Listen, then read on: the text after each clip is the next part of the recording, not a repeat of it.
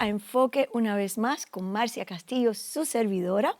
Hemos estado hablando acerca de temas extremadamente importantes y muchas veces muy difíciles de entender, como son la vaca alazana o la vaca rojiza, de la cual se está hablando muchísimo en las noticias en este tiempo.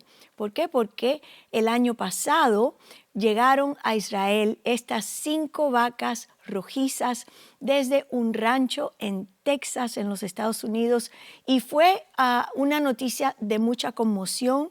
Tiene vamos a decir, un aspecto político, así como también un aspecto bíblico, el cual muchas personas no entienden o no logramos entender la magnitud o el porqué del conflicto que hay tan grande en Israel con el pueblo musulmán y todas esas cosas. Así que los 4 episodios anteriores estuvimos hablando acerca de quién es o qué representa esta vaca alazana y a quién está simbolizando. Así es que yo lo invito a usted, si no pudo escuchar esa enseñanza, que usted vaya hacia atrás en nuestra página y pueda leer o escuchar lo que estamos hablando ahí acerca de esa muy interesante vaca roja. Me parece extraordinario que un animal tenga tanta o cree tanta conmoción en las redes sociales, pero todo tiene un porqué y en Enfoque estamos trayendo al frente o estamos hablando o conectando las noticias del mundo en este tiempo con lo que dice la Biblia. Y de cierto, esa vaca alazana está en la Escritura, en el Antiguo Pacto, y por eso muchas personas tal vez descartan lo que ella significa o simboliza, pero para nosotros los que amamos a Jesús, tiene un significado profundo y un significado maravilloso porque ella apunta a un tiempo que se está desenvolviendo delante de nuestros ojos. Así es que en este episodio número 5 vamos a estar hablando un poquito más o un poco más extensamente acerca de lo que esa vaca alazana trae con ella. ¿Por qué este rito de la vaca alazana es tan importante? ¿Qué cosa tan peculiar? Estoy seguro que muchas personas se preguntarán, ¿y esto de dónde salió y a qué viene? Y la respuesta en realidad es muy sencilla.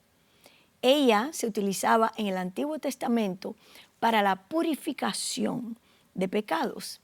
Cuando Israel peca en el desierto con el becerro de oro, el Señor le da instrucciones a Moisés de que tome una vaca rojiza, la queme y sus cenizas fueron mezcladas con agua y lo que salió fue un agua roja y esa agua fue esparcida sobre todo aquel campamento y sobre todas las personas y habla simbólicamente, hay muchos paralelos que están en la Escritura, los cuales tendemos tal vez a ignorar o no los podemos ver, pero es un paralelo que se utiliza simbólicamente para hablar de la redención, para que el ser humano pueda entender o visualizar algo que está ocurriendo en el mundo del espíritu, en el ámbito del espíritu.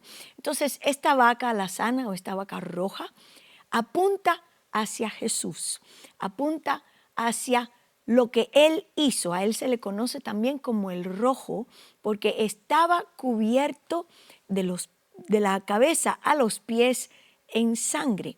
Entonces, cuando vemos que en estos últimos tiempos, tiempos de convulsión, tiempos en que proféticamente hablando se están cumpliendo tantas cosas a pasos agigantados, reaparece esta vaca, este simbolismo oscuro, por así decir, del cual no se habla, no se piensa que es relevante, y vuelve a aparecer y viene al centro del escenario en Israel, que todos sabemos que Israel es el reloj profético del mundo. Y cuando ella reaparece, lo que está hablando el Señor a través de esta vaca rojiza es que se acerca nuestra redención y el regreso de aquel el cual esta vaca apunta está por venir. Entonces es algo lo cual nosotros debemos mirar, entender y estar apercibidos. Ahora, con la vaca alazana vienen muchos otros aspectos, los cuales nosotros vamos a mirar aquí en Enfoque. Para poder nosotros entender, fijar nuestra mira en lo que está pasando en Israel y poder entender así cuán cerca estamos nosotros del regreso de Jesús a la tierra. Hay una tremenda conmoción. Las noticias cristianas CBN sacaron un artículo recientemente donde habla de que hay una anticipación profética. Estoy aquí leyendo mis notas. A medida que estas vacas van creciendo día a día en edad. ¿Por qué? Porque se va a llegar a realizar la ceremonia para la purificación del templo. Ahora, ¿qué templo? No hay templo. En el monte de Jerusalén, o se le conoce también como Sión, lo que está es la mezquita de Omar. Algunos de ustedes han visitado Israel y saben que el pueblo musulmán en este momento tiene control de todo lo que pasa en la explanada del templo. Pero vamos a ver, por ejemplo, que las vacas en este momento tienen entre un promedio de 1 año y medio a 2 años de edad y deben tener 3 años de edad completamente roja. Se hace una inspección minuciosa cada X cantidad de tiempo para asegurarse de que no haya ni un solo pelo rojo en esa vaca. Qué cosa tan tremenda.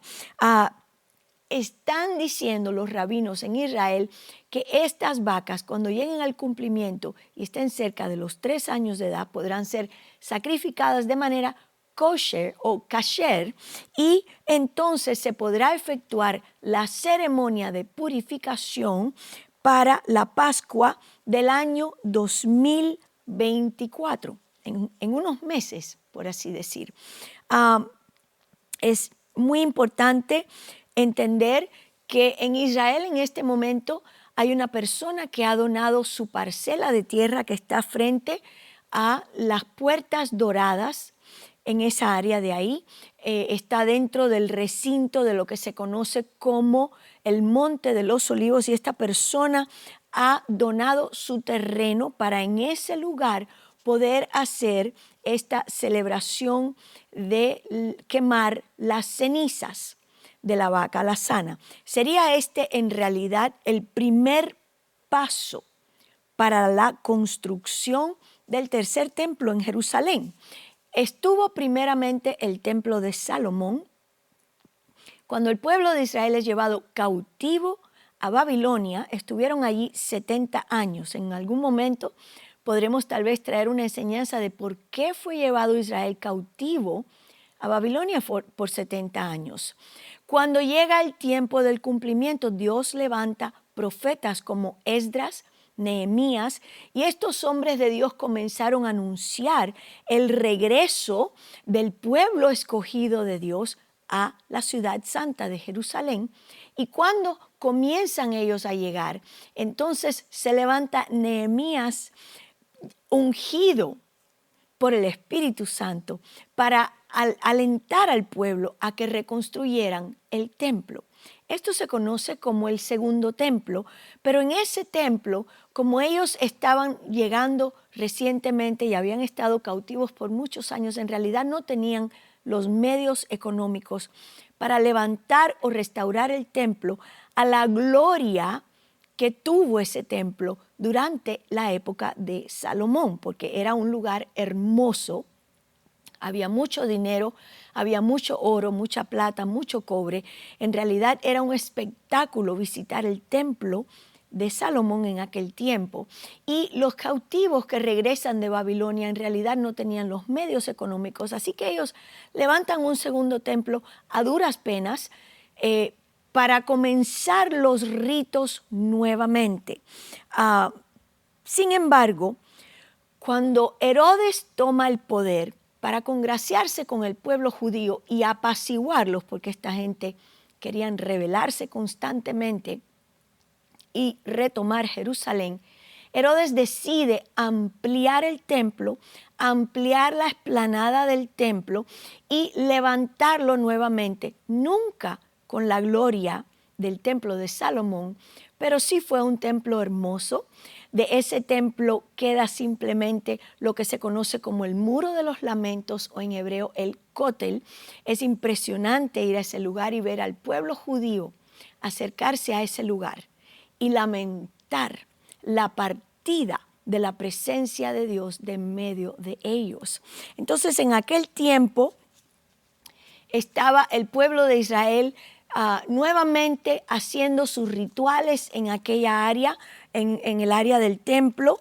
Y vemos, por ejemplo, que de Moisés, cuando se comenzó el tabernáculo y los rituales, al segundo templo, o el templo de Herodes, hubieron 9 vacas rojas o 9 vacas alazanas, las cuales se utilizaban de tiempo en tiempo para la purificación ritual del recinto y de los sacerdotes. Ahora, se dice en los círculos rabínicos que cuando aparezca la vaca número 10, que sería esta vaca que en este momento está bajo minuciosa inspección en Israel, será cuando venga el Mesías.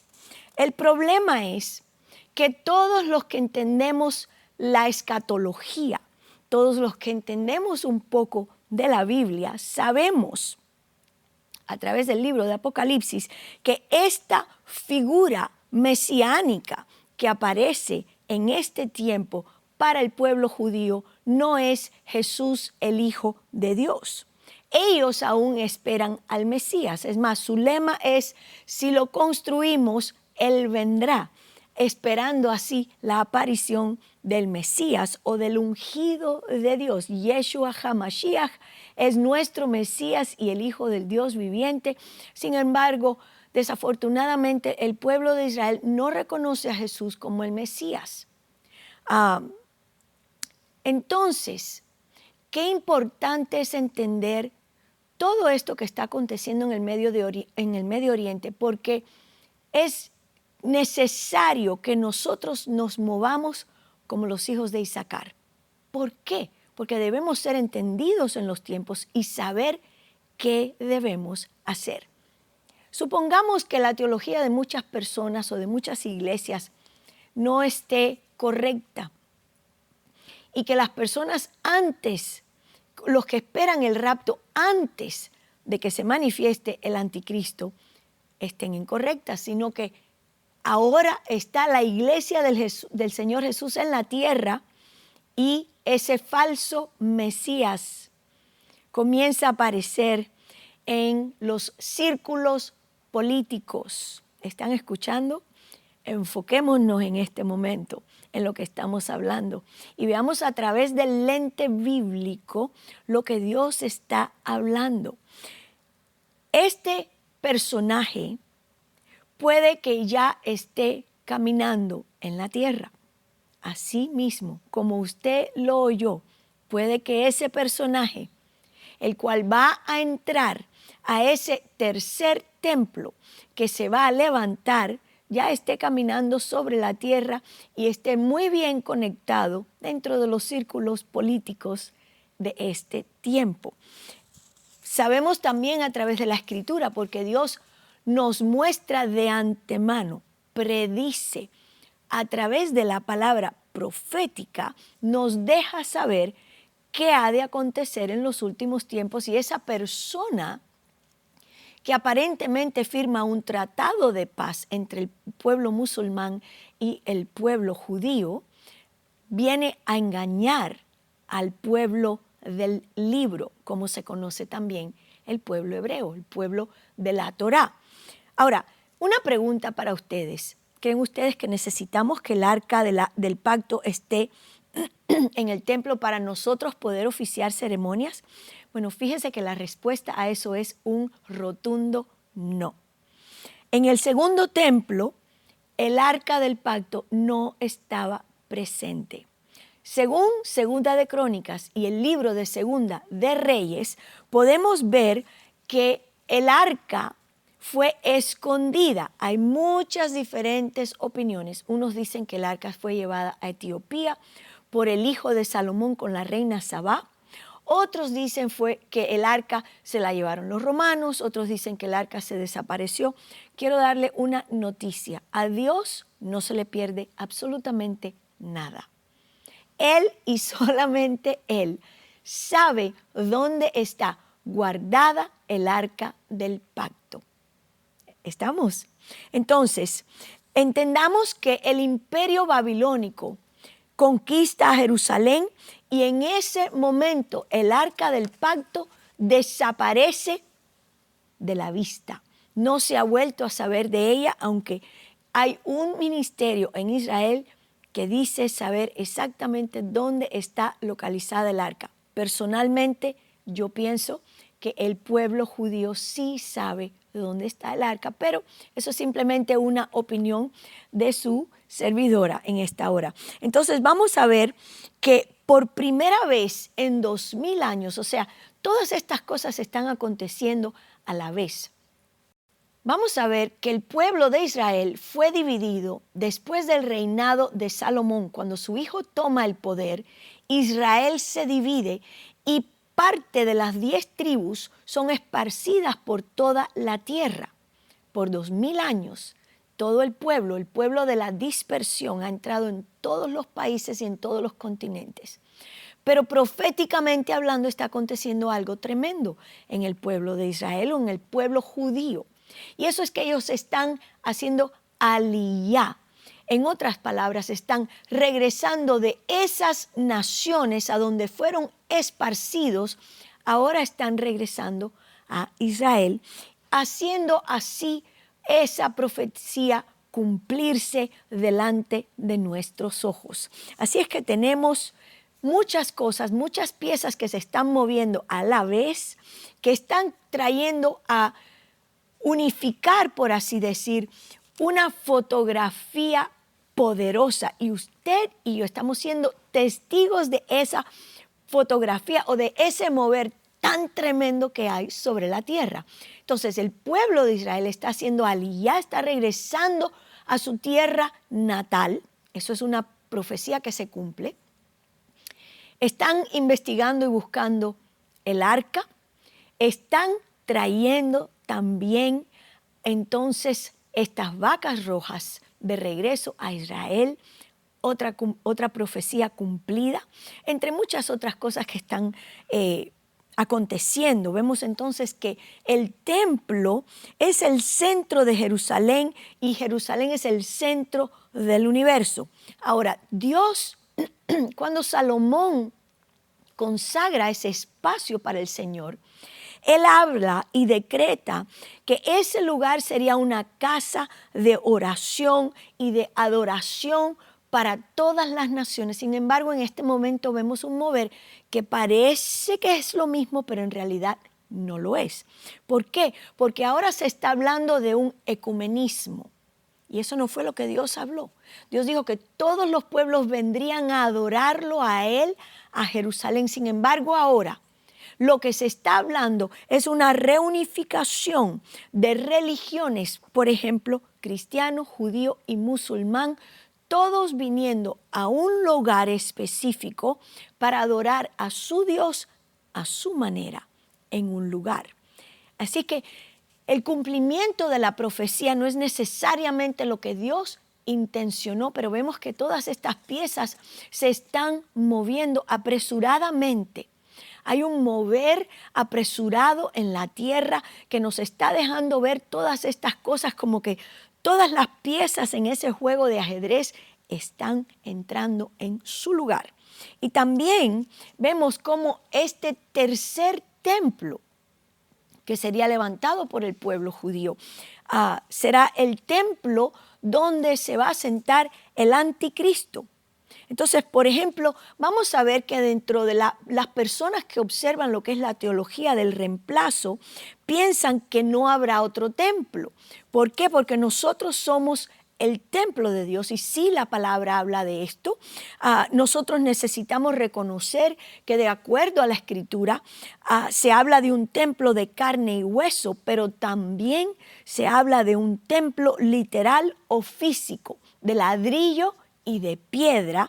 Y eso lo vemos en Juan 2, 19 al 21, donde Jesús habla del templo humano, del templo de carne y hueso, pero también vemos en Apocalipsis 11, versos 1 y 2, que Juan vio y plasmó lo que se describe como un proceso físico de medir el templo. Y ese templo va a ser construido durante la tribulación y puede que sea construido justo antes de la tribulación y será la sede del anticristo donde él va a regir según la palabra de Dios por 42 meses. Entonces vamos a ver también algo muy interesante y vamos en los próximos programas, tengo tremenda sorpresa para ustedes y esto se pone buenísimo, chocolate caliente aquí en Enfoque. Quiero mencionar algo muy interesante. Esa ceremonia de quemar o de producir las cenizas de la vaca rojiza, la van a llevar a cabo en esa tierra que ya fue donada para eso. Esa tierra está en el Monte de los Olivos, mirando directamente a donde están las puertas doradas y donde está el domo de la roca en este momento. También tienen entonces algo muy interesante que quiero compartir con ustedes. Hay 9 sacerdotes que están preparados, ya ellos han sido entrenados en cómo llevar a cabo este ritual, cuáles son los pasos a seguir, porque había un orden específico el cual Dios le había dejado a estos sacerdotes en su lugar de cómo llevarlo a cabo. Así es que ellos están preparados y algo muy interesante. Estos hombres fueron seleccionados debido a que han encontrado un cromosoma en el ADN de estos hombres, se conoce como el cromosoma Y de Aarón, así como Aarón, el hermano de Moisés, que fue el primer sacerdote en oficiar dentro del tabernáculo de Dios. Es el nombre dado al hipotético ancestro común más reciente de la casta sacerdotal judía patrilineal, conocida como los Kohanim o los sacerdotes. Y este gene ha sido traducido de padre a hijo sin interrupción desde Aarón por más de 3.300 años o más de 100 generaciones. Es como tener una firma genética de la ascendencia masculina de un hombre que ofició por primera vez delante de Dios. Y estos sacerdotes también están preparados, o sea que a través de los años ahora vemos la importancia del libro de Números, que muchas personas dicen, y cantidad y toda esta retraída de nombres, ¿por qué están aquí? ¿A quién le importa quién salió de quién? Pero Dios lleva un registro minucioso de quienes lo vienen sirviendo a través de las edades. Qué cosa tan tremenda y tan impactante. Así es que a través de esos registros, ellos han continuado la genealogía israelí o la genealogía hebrea y han podido llegar hasta el día de hoy y han podido identificar quiénes son estos hombres, alistarlos, prepararlos, entrenarlos para cuando llegue el momento poder oficiar esa ceremonia tan tremenda. Ahora, imagínese usted qué va a pasar en Israel cuando el pueblo judío vea que tienen las cenizas. Todo lo que Dios hace, lo hace con un propósito. Él no va a entregar las cenizas que apuntan a la redención, al regreso del Mesías para dejarlo ahí. Eso implica otras cosas. Pero eso, querido amigo, lo vamos a dejar para los próximos episodios donde vamos a discutir más profundamente y mirar por ese lente, así como nos enfocamos en la palabra de Dios y los acontecimientos actuales, lo que Dios está hablando en este tiempo.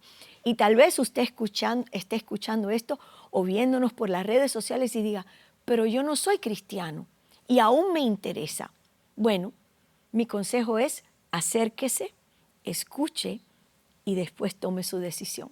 Así es que gracias por acompañarnos en este tiempo. Nos vemos en el próximo episodio.